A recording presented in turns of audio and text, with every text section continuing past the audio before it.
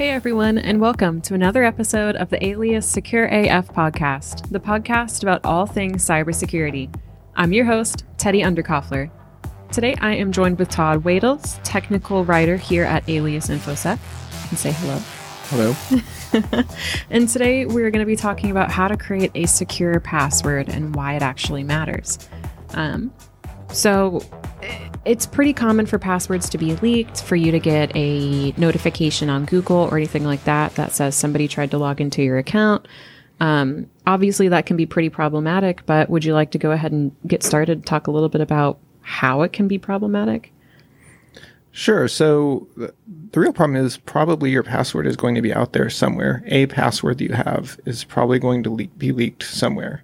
And that creates a problem not only because that password is out there, but for a lot of people, they use the same or similar passwords across multiple accounts. And that's human nature. It's easy. I don't want to remember a lot of things.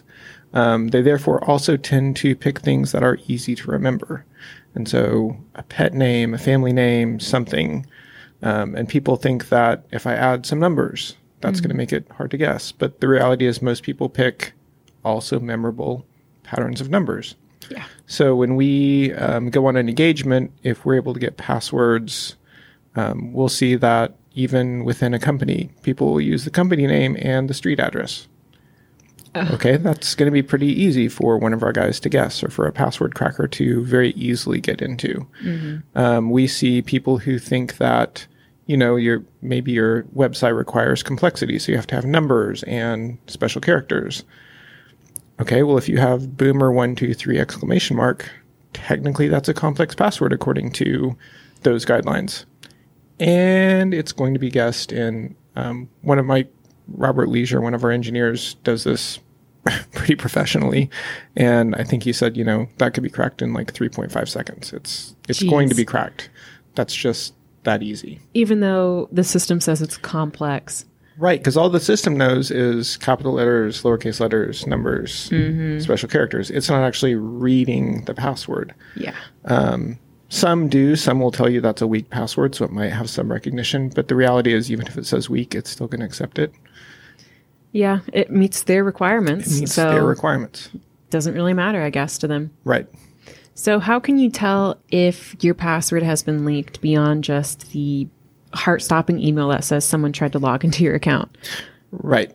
And that heart-stopping email also could be phishing, so you also have to be careful because that could be a lie. Very true.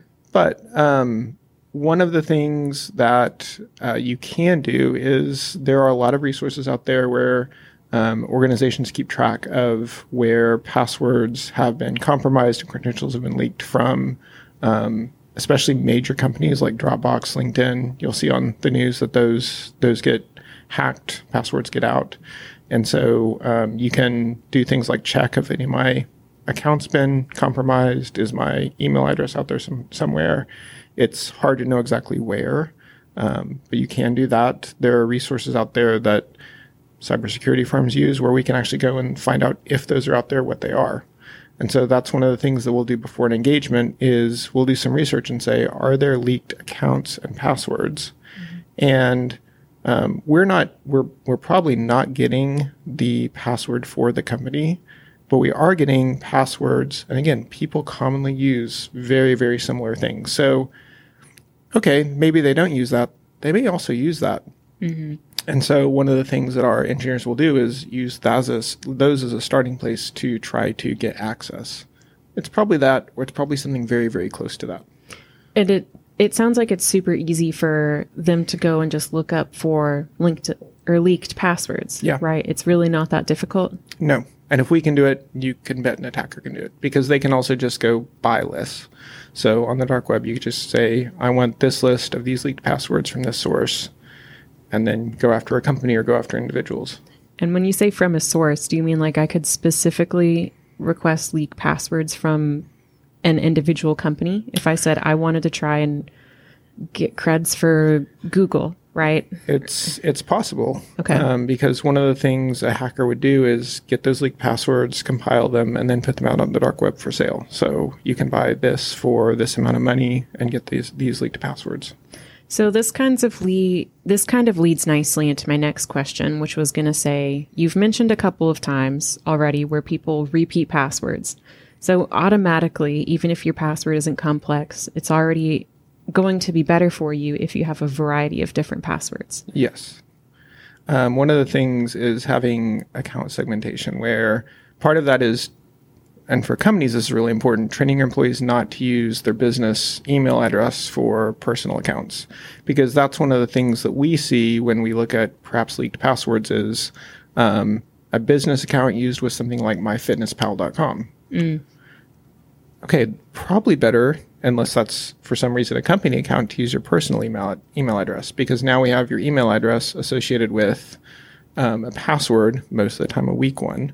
And so, okay, we're going to take that and then go to your business account, your company account, and see if we can use that to get in. So having segmentation of business and personal accounts, and then segmenting your password so you're not using the same thing over and over and over again. And again, you may say, well, it's not the same, but it's close. Okay, well, you changed some numbers, you changed the capital letters, but if I find it once, the reality is an automatic password machine can spit variations of it so incredibly fast that what you thought was really inventive is actually going to be cracked very quickly.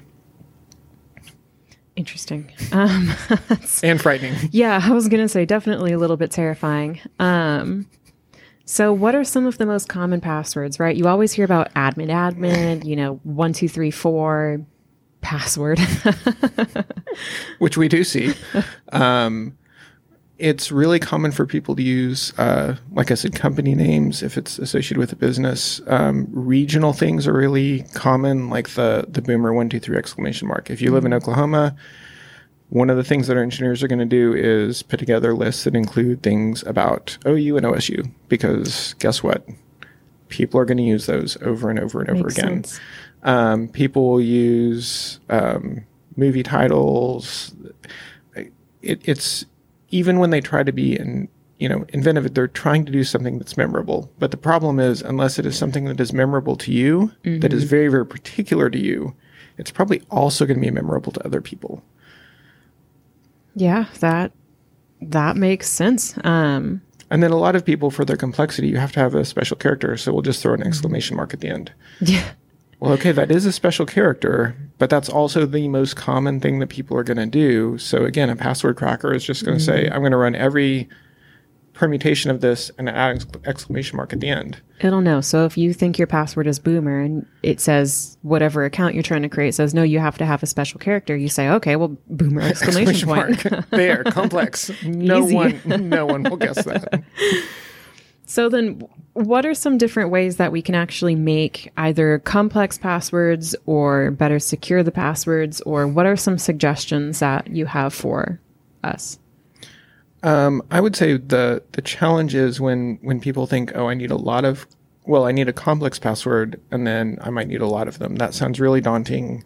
What am I going to do with that? Oh, I know. I'll create a document that has all my passwords in it, which is great. But then somebody picks it and they have all your passwords. So one of the things that's really helpful is, instead of thinking about a password, think about a passphrase. Because it's something that's easy to create, that's very complex, but also very memorable. And it's something that's easy to create that would be very particular to you, that would actually be very difficult for someone to come up with. So an example that I used, and I got this based on actually a webcomic that first introduced me to this, is if you think about sort of a scene. So imagine a horse looking at a bar of soap with a worm coming out of it. That's very particular to you. That's not something that's going to be common. It's really easy to remember. I have this strong mental image. Yeah. But if what I do is then I go in and I add letters and capital letters, numbers, and special characters, it's 17 characters long. So it more than meets any password guideline. It is incredibly complex. And I read some estimates on that one, and it would take somewhere between 207 and 62 million years. Million years. I'm guessing it's closer to the 207 years. But in any event, it's just so complex it's going to be very, very difficult to guess. And because it's so particular to you, it's not as though you have written down somewhere, I had an event where I saw a horse looking at a bar of soap. Right. And it also means even if you have to change your password every 90 days or whatever is required, okay, you just come up with some other unique, very complicated image. But then when you go to enter that password, for you, it's not a problem. Oh, I just typed this in because I've got it. Mm-hmm. And so using a long passphrase can be a really effective way to have complexity that's not difficult to remember. Now, with the passphrases, it definitely hits on that character kind of requirement where you have to have, 8 characters, 12 characters. Well, the more characters you have, the more secure it's going to be. Right. Does the actual complexity of you change an O out for a 0 or, an I out for a 1, does that actually make it harder to crack? Or is that just does it make it harder to crack for computers, or is that more against like the human element? It's definitely for the human element. Part of it is, are you consistent with, do you change every letter to a number? Well, that actually becomes a predictable pattern. Or do you change some letters to numbers? Do you capitalize the start of every word, or maybe do you capitalize a letter in the middle of a word so that it's going to be something where as a computer is running those permutations, that's just going to be a less common permutation to run. So the more that you can create variety like that, the more difficult it's going to be. But again, if it's based on a passphrase, instead of trying to remember everything, you just think, oh yeah, I remember I made this one change where in the middle of this word I put an exclamation mark.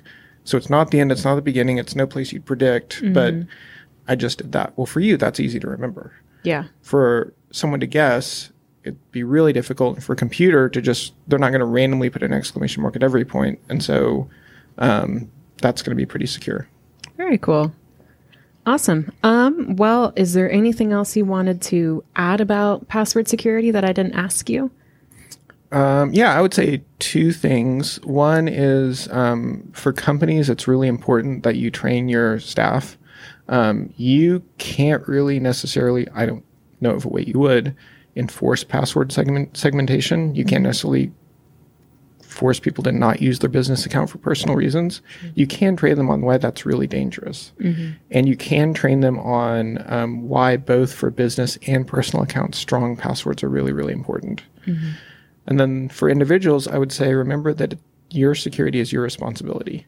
So every organization you have an account with should have strong policies. They should encrypt your credentials. They should do all of those things. They may or may not. And the reality is, even if they do, if you have a weak password and it's leaked in an encrypted form, somebody's going to figure it out. Yeah. And so take the responsibility for that. We really recommend using password managers so that it takes the responsibility for remembering all those complex passwords, and you basically just have to remember one. So that's one really good way to protect yourself. Gotcha. Yeah, no, that makes perfect sense. I know, we obviously do a lot of the training for a lot of clients, so we see pretty hands-on how much impact that can actually have for employees. Yeah. For business security. And then, we use all sorts of password managers, things like that, so that way we don't have stacks of sticky notes, right? Laying Which is around. So secure. Right? Awesome. Well, if you have anything else to add. No, I think that's all. Perfect. Todd, thank you so much for joining me on this episode. You're welcome.